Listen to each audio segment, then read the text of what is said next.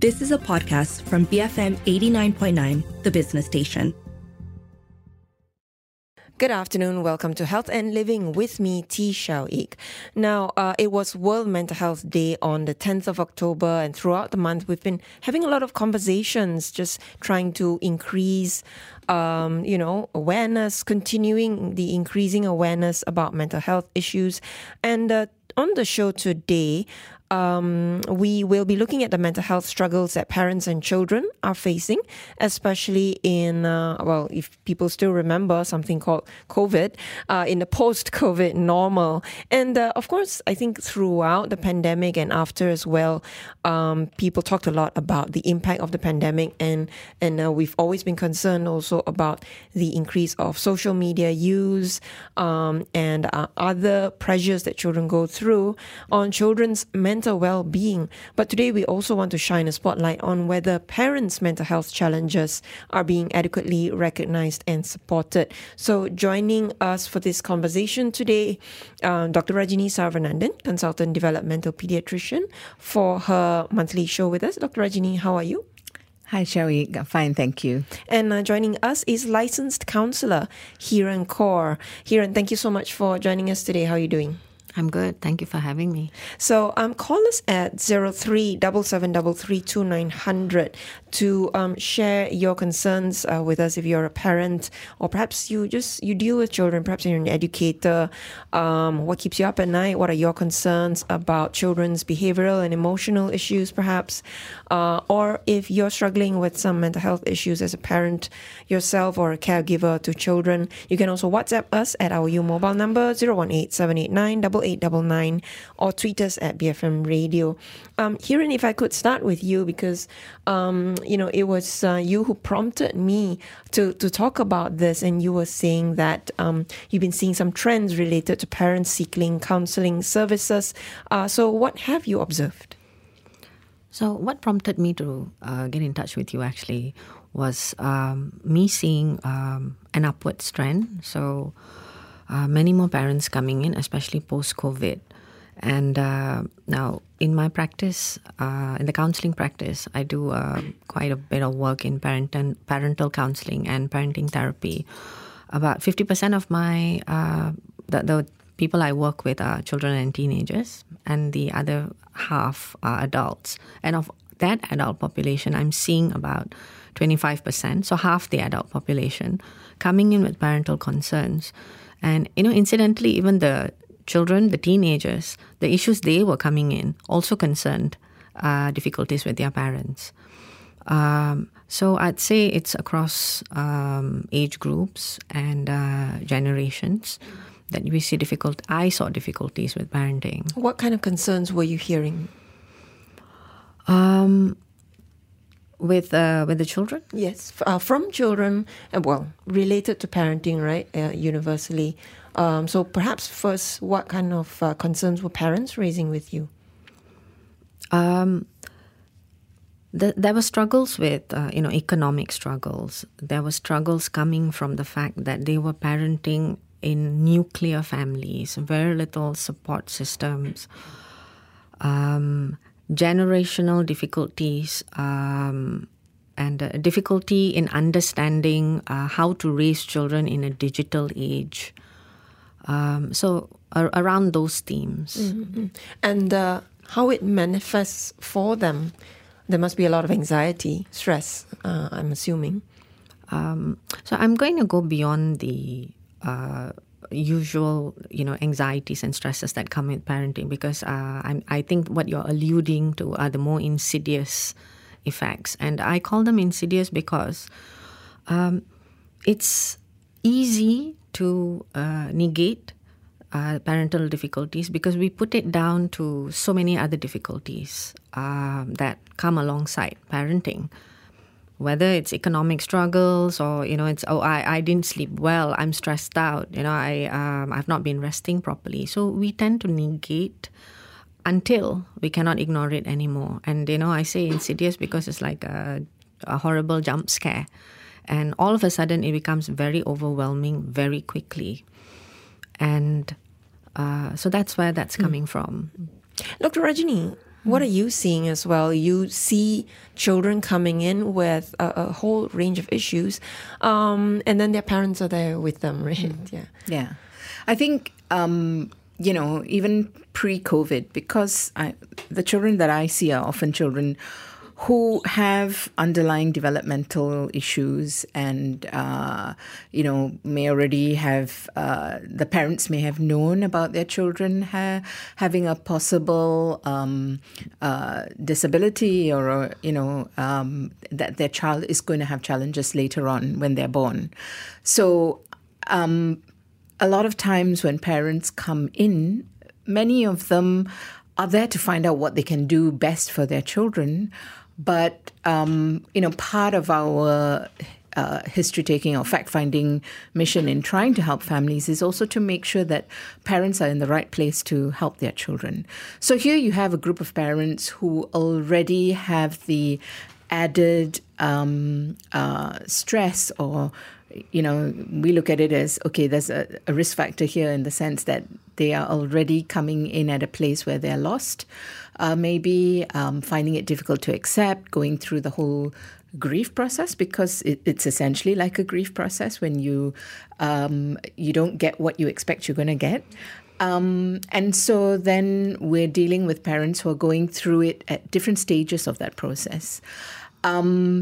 So this was even before COVID, and a lot of the work that we do is actually about supporting parents because, there's a lot of research that shows that children who are neurodivergent, who have different abilities, regardless of their diagnosis, they do better in the longer term if parents are actively involved in addressing their children's needs and carrying out interventions or helping their children to develop skills in different settings, the home, when they're out with their kids, etc., not just sending their kids for therapy. Then if you have a parent who themselves are struggling with their own often hidden needs, we often divide it as physical and mental, but I think it's more than just mental per se, with their own hidden needs, as Hiran mentioned, sleep, even getting enough time to eat, etc., and dealing with everything else, then they're not going to be able to help their children if they don't look after themselves. And then you throw COVID, the pandemic, in, which really upset the balance even more.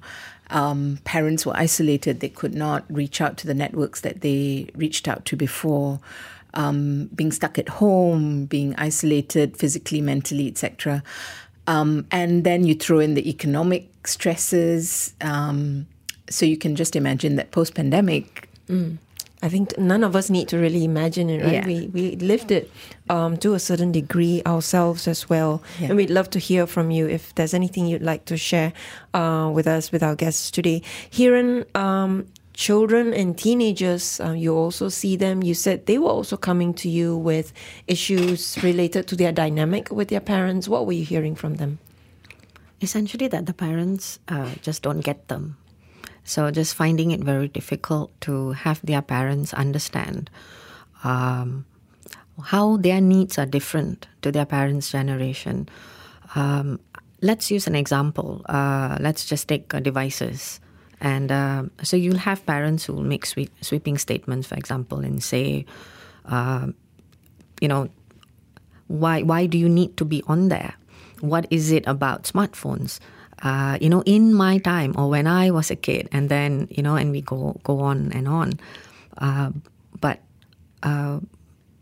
for the children, the smartphone is a lifeline. It is a lifeline to their friends. It meets their social needs because the people that they are with, the communities that they socialize with, so much of that happens online. So for children, it's another means of socialization, whereas parents will look at it as purely a device. And that's just one example of, that generational divide. Yep. That's an age-old cry, isn't it? They don't understand me. And the parents go back with, in my time. Dr. Rajini, any thoughts on whether the and maybe every generation says this, but any thoughts on whether the challenges are a little bit sharper? It's with what we're going through. Yeah, I guess with each sort of generation, there's always a new challenge, right?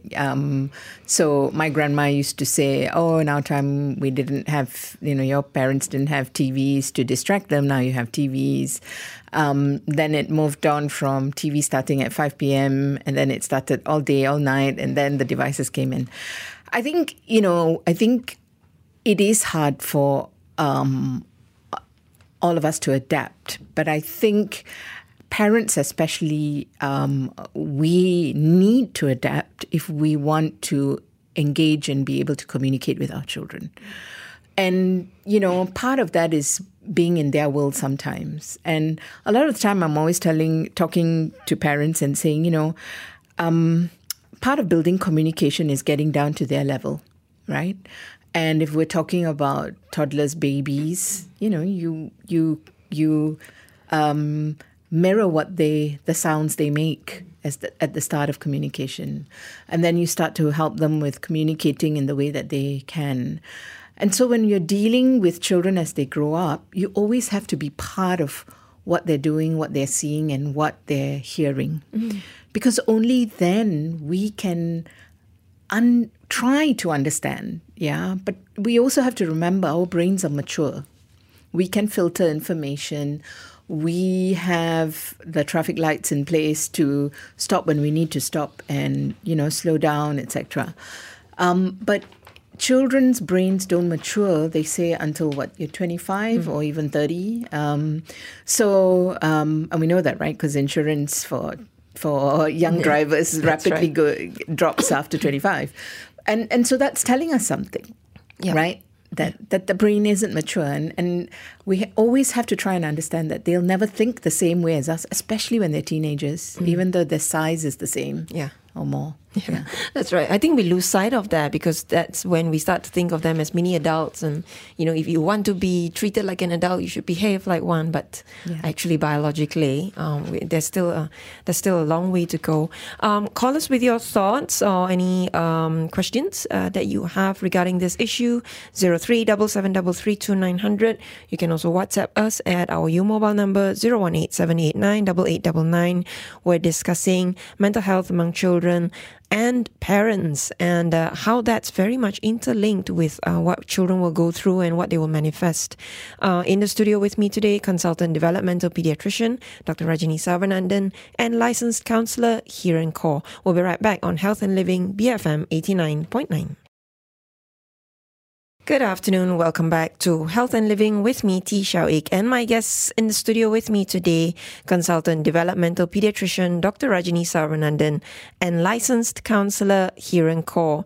We are discussing the mental health issues that children experience in this current generation, going through pandemic and sort of transitioning into this new normal that we're living in today, and what parents are struggling with as well in terms of their connection in the communication with children. You can call us at 0377332900 with any thoughts you might like to share, your concerns or your questions. You can also WhatsApp us at 018-789-8899 or tweet us at BFM Radio. Dr. Rajini, sort of to continue that thread that we left off with, that children's brains aren't actually fully developed until they're probably in their mid-20s, even beyond, and therefore they cannot think. We can't expect them to think the same way that we do, especially when it comes to very rational, logical thinking, right? And yet children's behaviors and perhaps the unpredictability, what they seem to lack in terms of control is what parents also struggle with the most. Can you explain how children's behaviors are actually the expression of their emotional needs? Yeah, so a lot of the times when children exhibit certain behaviors that we find troubling, we really have to look at it in terms of really how mature that brain is in the first instance. So rather than just looking at age, because I'm now talking about children of differing needs, yeah? So we have to look at the level at which that child is able to look after himself, communicate his needs, etc. And quite often, if children are troubled, they don't necessarily have the language to use. For example, if we're tired, we say, it was just such a bad night last night. I couldn't sleep. My head hurts. We describe it in so many different ways, right? For children, when they are tired, quite often they become grumpy. And then we push them, do this, do that. Then they start to get angry. And then we push them even more and they explode, right? So, and if you really, what we often focus on is that explosion or that tantrum or that meltdown, etc. But what we don't look at is really what happened before that. What was their physical state like? What was it that we were saying? What is it that triggered that child to eventually have that behavior that we're seeing? So instead of always focusing on behavior, we should say, why don't we look at really what happened before that behavior happened and also how we respond to that behavior? Because if we only respond to children when they produce a bad behavior or a difficult behavior, children then start to think that that's the only way I get my parents' attention. And you see that child then, as a cry for help, always have negative behavior to be able to get that parents' attention. Yeah. Whereas what we want to see is that actually, we can never expect a child to, be always calm, and that's just not normal. We all go through a range of emotions, and that is normal. So what we say is, look at how we respond. If we're only responding negatively, then more than likely that child's always going to be exhibiting negative behavior. And that negative behavior will change as that brain matures. So now it might be a tantrum. Later it may be taking something off my sister because then mom will get angry and come and hunt me down. Later it might be I'll just play up in school because that's the only way mom will come in and she'll have to meet teachers, etc. I'm not saying it's a conscious thing that they do, but sometimes that's how the brain works. Yeah. And this has all got to do with also the attachments that we build with our children from when they are really, really tiny in those first few important years of life. Yeah. And speaking of attachments, Hiran, that the connections between parents and children then, what is the link between what children struggle with behaviorally or mentally or emotionally and and the link between that and what's happening at home with their parents, within the family? Perhaps it may not be a directly connected to how parents are dealing with children, but things that are happening within the household, right? So what's that link? What Dr. Rajini said just now really resonated because she really pinpointed very accurately about the level of brain development. So one of the last parts of the brain to develop is actually the prefrontal cortex. Which to be able to visualize that's kind of just right behind where our forehead is. And as science shows now, the brain starts to develop from the base at the bottom, and then it slowly works its way up to the front. And by develop, what we mean is the neural connections, the superhighways of the brain, the way that they are connected, slowly goes on and into the 20s and then the early 30s. And we know this thanks to MRI scans, so it's fairly accurate science. And what we see in terms of behavior, again, the generational divide is you'll have parents and children struggling to understand each other. And one of the most common things I see in my practice is because I work with children from the mild to moderate side of spectrums, and then also with neurotypicals, so neurodivergent neurotypicals.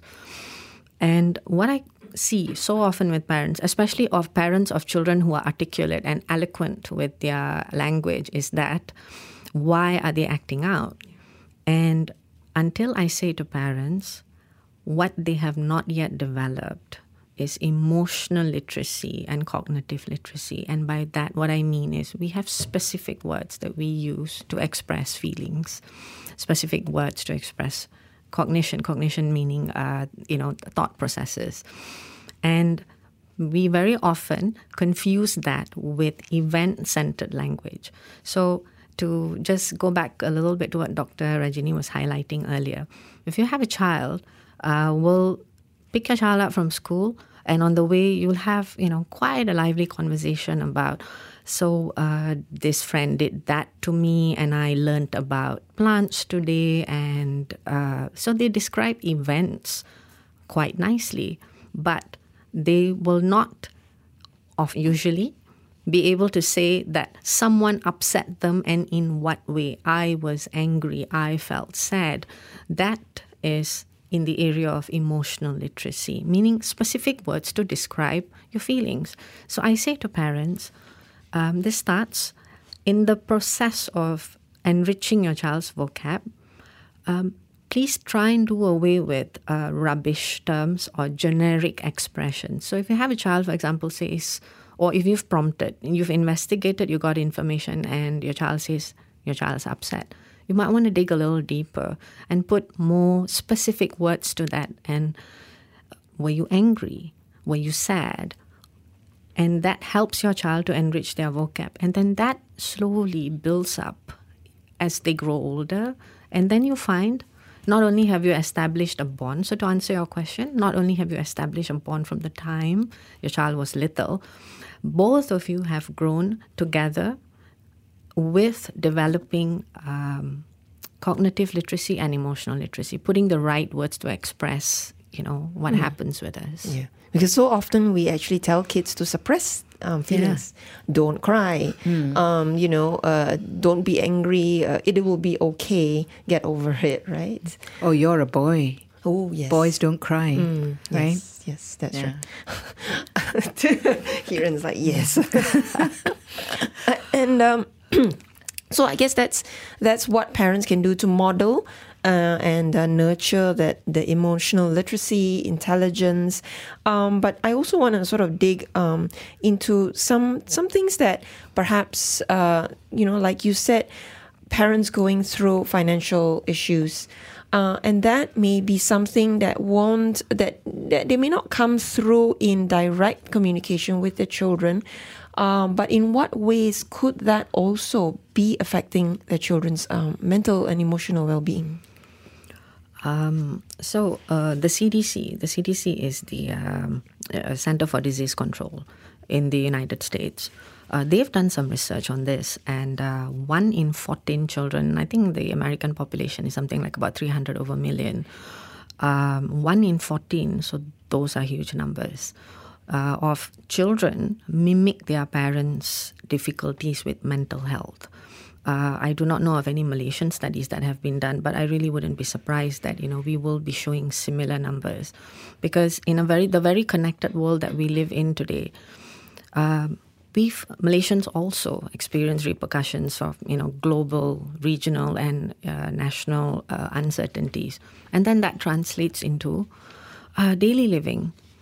So, what is different though to how children and teenagers show their behaviors to contrasted from their parents is it's in how it's presented. So what we call presenting issues or symptoms, and in the last couple of years alone, I have seen things that I've never seen before in my practice. I have had teenagers come in who have developed anxiety to such a level that they pull their own hair out.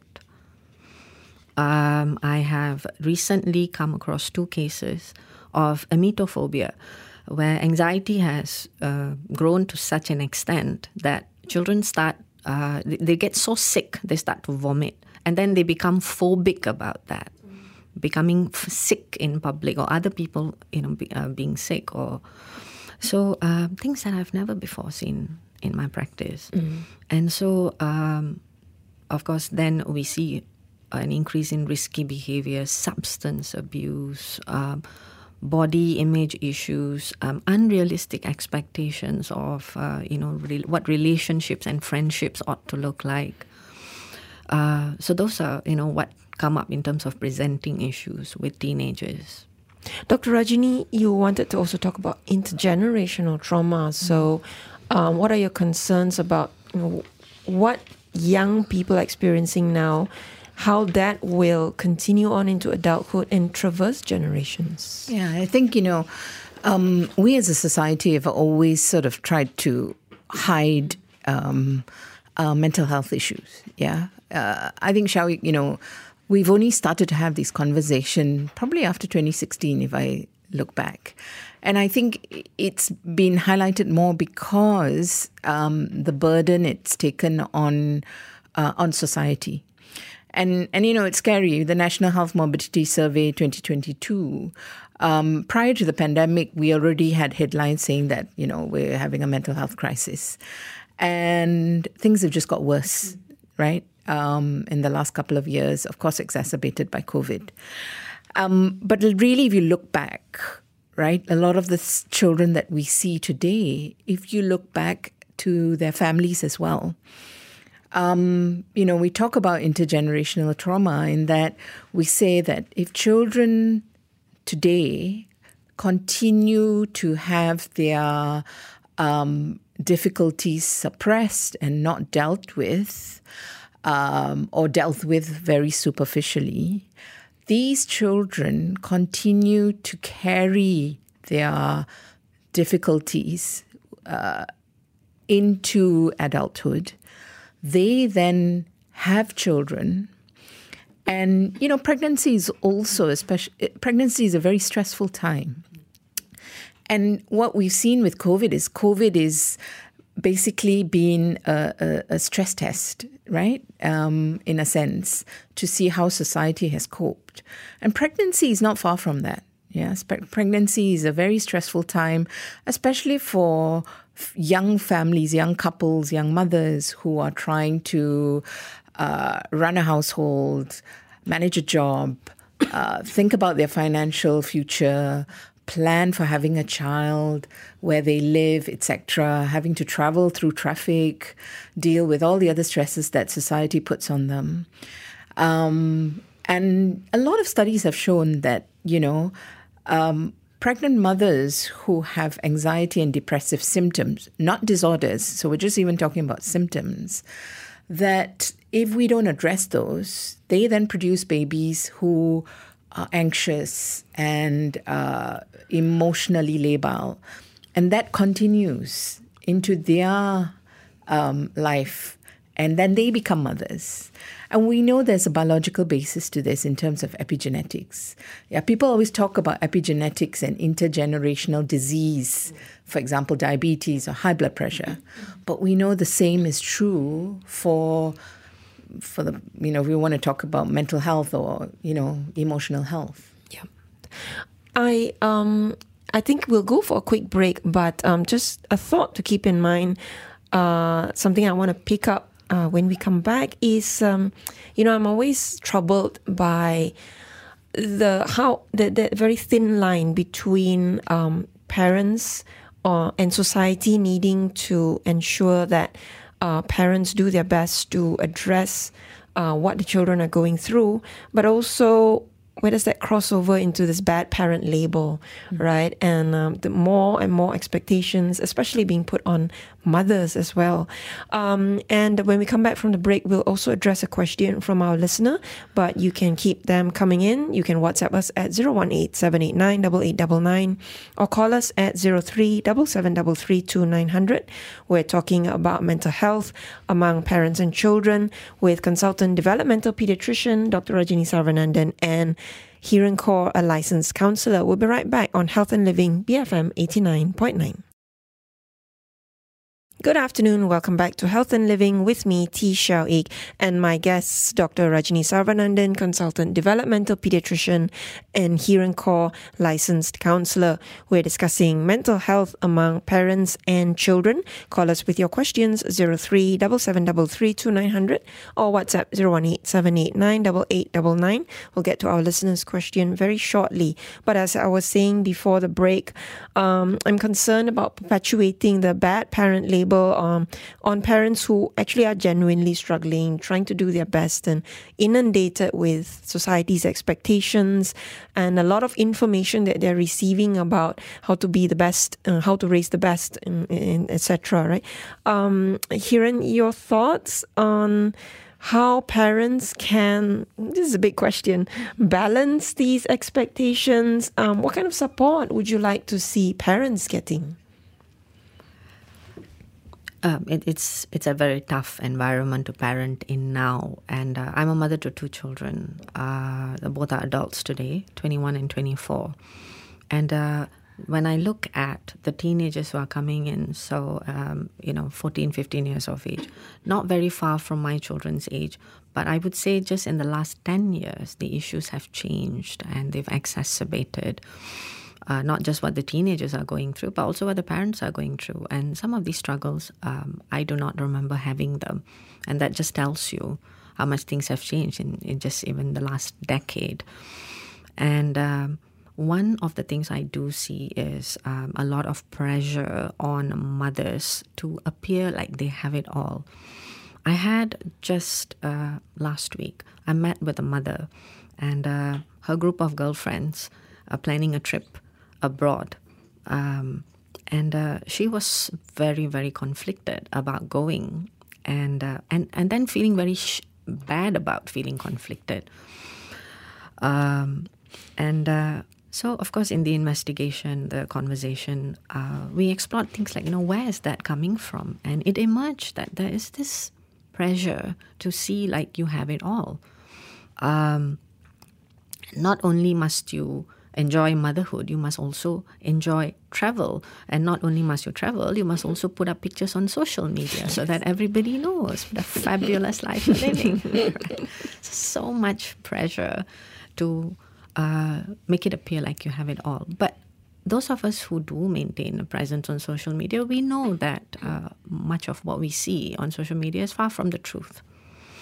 And so when I speak with parents, I say to them, keep it real. And what do I mean by that? It means that as with every major transition that ever happened in your life, parenting is one of the most major transitions you will ever experience. Parenting is one of the toughest jobs on earth. And the same way you transition from primary into secondary, for example, every time an addition has come into our lives, change happens. But that also means we have to adapt. Similarly, with parenting, one of the biggest things you will ever experience has happened with you.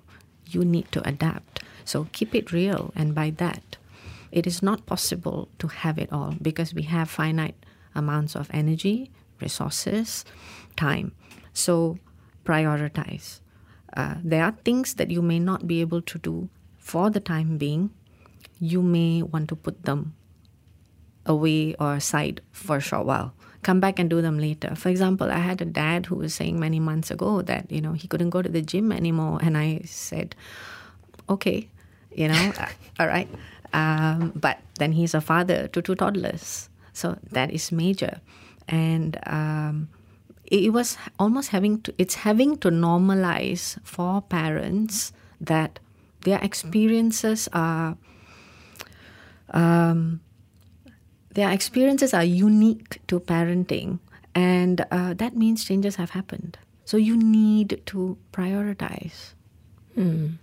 Any thoughts, Dr. Rajni? And I think perhaps what you see are parents are struggling with that added, having to support a neurodivergent child and those additional stresses that come with it. Yeah. I don't think there's ever a bad parent. Nobody goes out there, has children to be a bad parent. We all have bad days. all of us. I have had many bad days. You can interview my children about my bad parenting days. But I don't think we are bad parents per se, or nobody intends to be. And I think it's important that parents, as Hiran mentioned, I think there's so much on social media that looks so, like a fancy iced cake that you think you're failing because of that. And I feel sorry for parents who are going through that now. In my time, we used to have sitcoms and movies that probably portrayed the perfect parent. But there were also some fantastic movies that showed us that, parenting is a roller coaster. It's from that movie, right? That parenting is a roller coaster ride. Mm-hmm. You have your ups, you have your downs. And the distinction between what's make-believe and real was much clearer then. Yes. I think nowadays when you see real-life pictures being posted on social media, you think that's what should be the ideal, but it isn't. So I would say, for parents who have neurodivergent children, it's even harder. But I say this to all parents, before you can really help your child, you need to help yourself first, okay? You need to deal with the challenges that you have. And this is where you have to build your own network, And having that network is so important. And sometimes that network, in the past, we used to talk about the extended family, but for many, the extended family isn't always there, And, it was hard for me when I was trying to start my family away from my parents, especially my mum. But we found our network and people that helped supported us. And even coming back to Malaysia, where I did have an extended family, sometimes they're busy too. So you have to find your own little village. And, a big shout out to my village out there who've helped me all these years. But I think it's very important that we don't look at it as bad parents, but maybe parents who need help. And that we stop judging parents, but saying, okay, we can't help your child until we help you. And these are things that maybe you need to address as a family. And go back to the basics of building that attachment and making sure that, you build that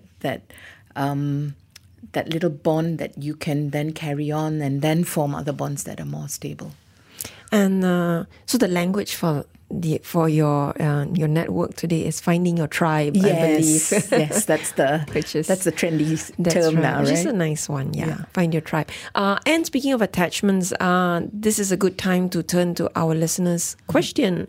I hear you saying parents need to connect with their children. I understand the need to do that. But in what way and how can we connect with them? I'm always lost on where and how to start. And I'd like to get both of you to weigh in. Yeah, I think it depends where you're starting. If you have little babies, that's a good place to start. And go to Babyland, just get down there on the floor with your baby, have fun, have moments that you cuddle, even cherish the moments that they're crying and you can't work out why, okay?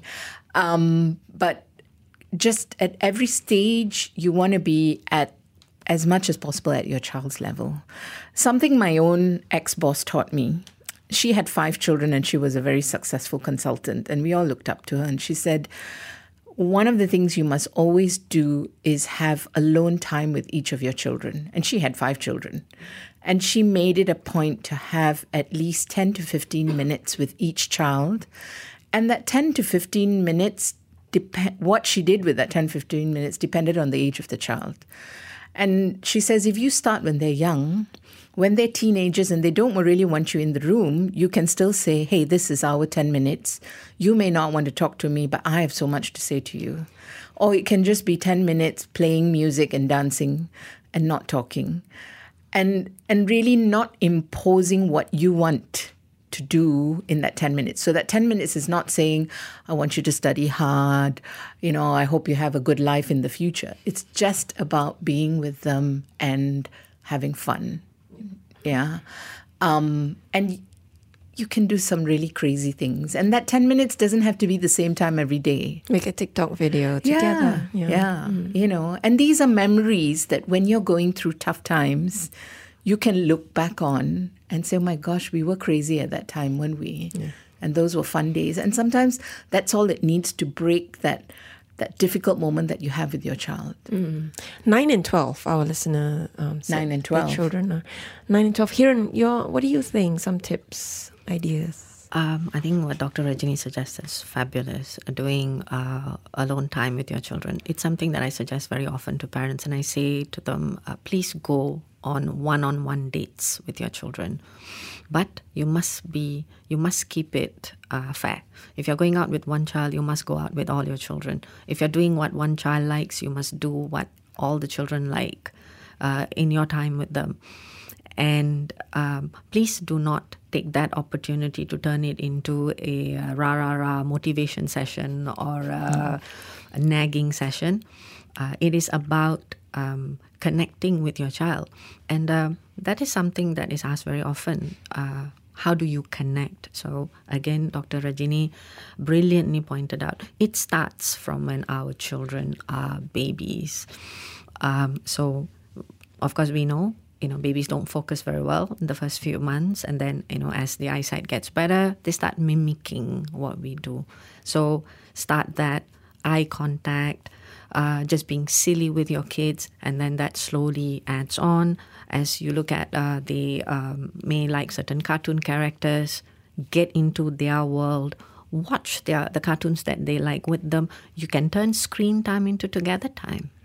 And then lots of teenagers are into manga and anime these days. Get to learn a little bit more about that. I hope I'm not taking too much of time, but one thing I would like to point out, and I hear this so often from parents, is that what they're trying to do is to toughen their kids up. And I say to parents so often, please do not confuse your roles. You are a parent. Please parent. You are not an employer. Please do not treat your children like employees. I resonate with where you're coming from. At the end of it all, as parents, what we want is for our children to be able to take care of themselves, look after themselves when we're gone. But the school of hard knocks and the environment out there will toughen them up. What you need to be is their person. What you need to be is their tribe. You need to be the one that they go home to. Home needs to be sanctuary. And what do we do when we no longer can tolerate our employers? The newer term, the new age term now is the quiet quitting. We do the barest minimum to not get fired. But even when that is no longer tolerable, we quit our employers. We do not want our children to quit us. Yeah. So please do not treat them like your employees. They are your children. Please parent.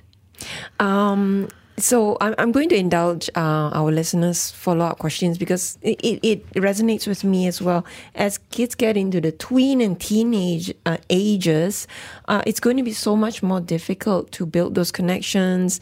Our listener said the 12-year-old rejected the one-on-one time together, doesn't want to participate. So, quiet quitting? No? Just keep pushing? Well, I would say, what does your child like to do? Perhaps that has not been investigated. So why was that one-on-one time rejected? Perhaps because prior to that one time, every other opportunity that ever came up did turn up to be something that became stressful for the child. So you need to have an honest conversation. What was it about all those other times that stressed your child out? And then investigate. What does your child want to do? Please engage the children because they come up with brilliant suggestions. They'll come up with things that we don't even think about. And not to scoff at those ideas, right? I think the thing I'm taking away from the conversation is, as parents, we really need to shed a lot of notions, preconceived notions, and be quite honest and harshly honest with ourselves, I think. Thank you so much for your time and your insights today. Dr. Rajini Sarvanandan, Consultant Developmental Pediatrician, and Hiren Kaur, Licensed Counsellor. You've been listening to Health and Living on BFM 89.9. You have been listening to a podcast from BFM 89.9, the business station. For more stories of the same kind, download the BFM app.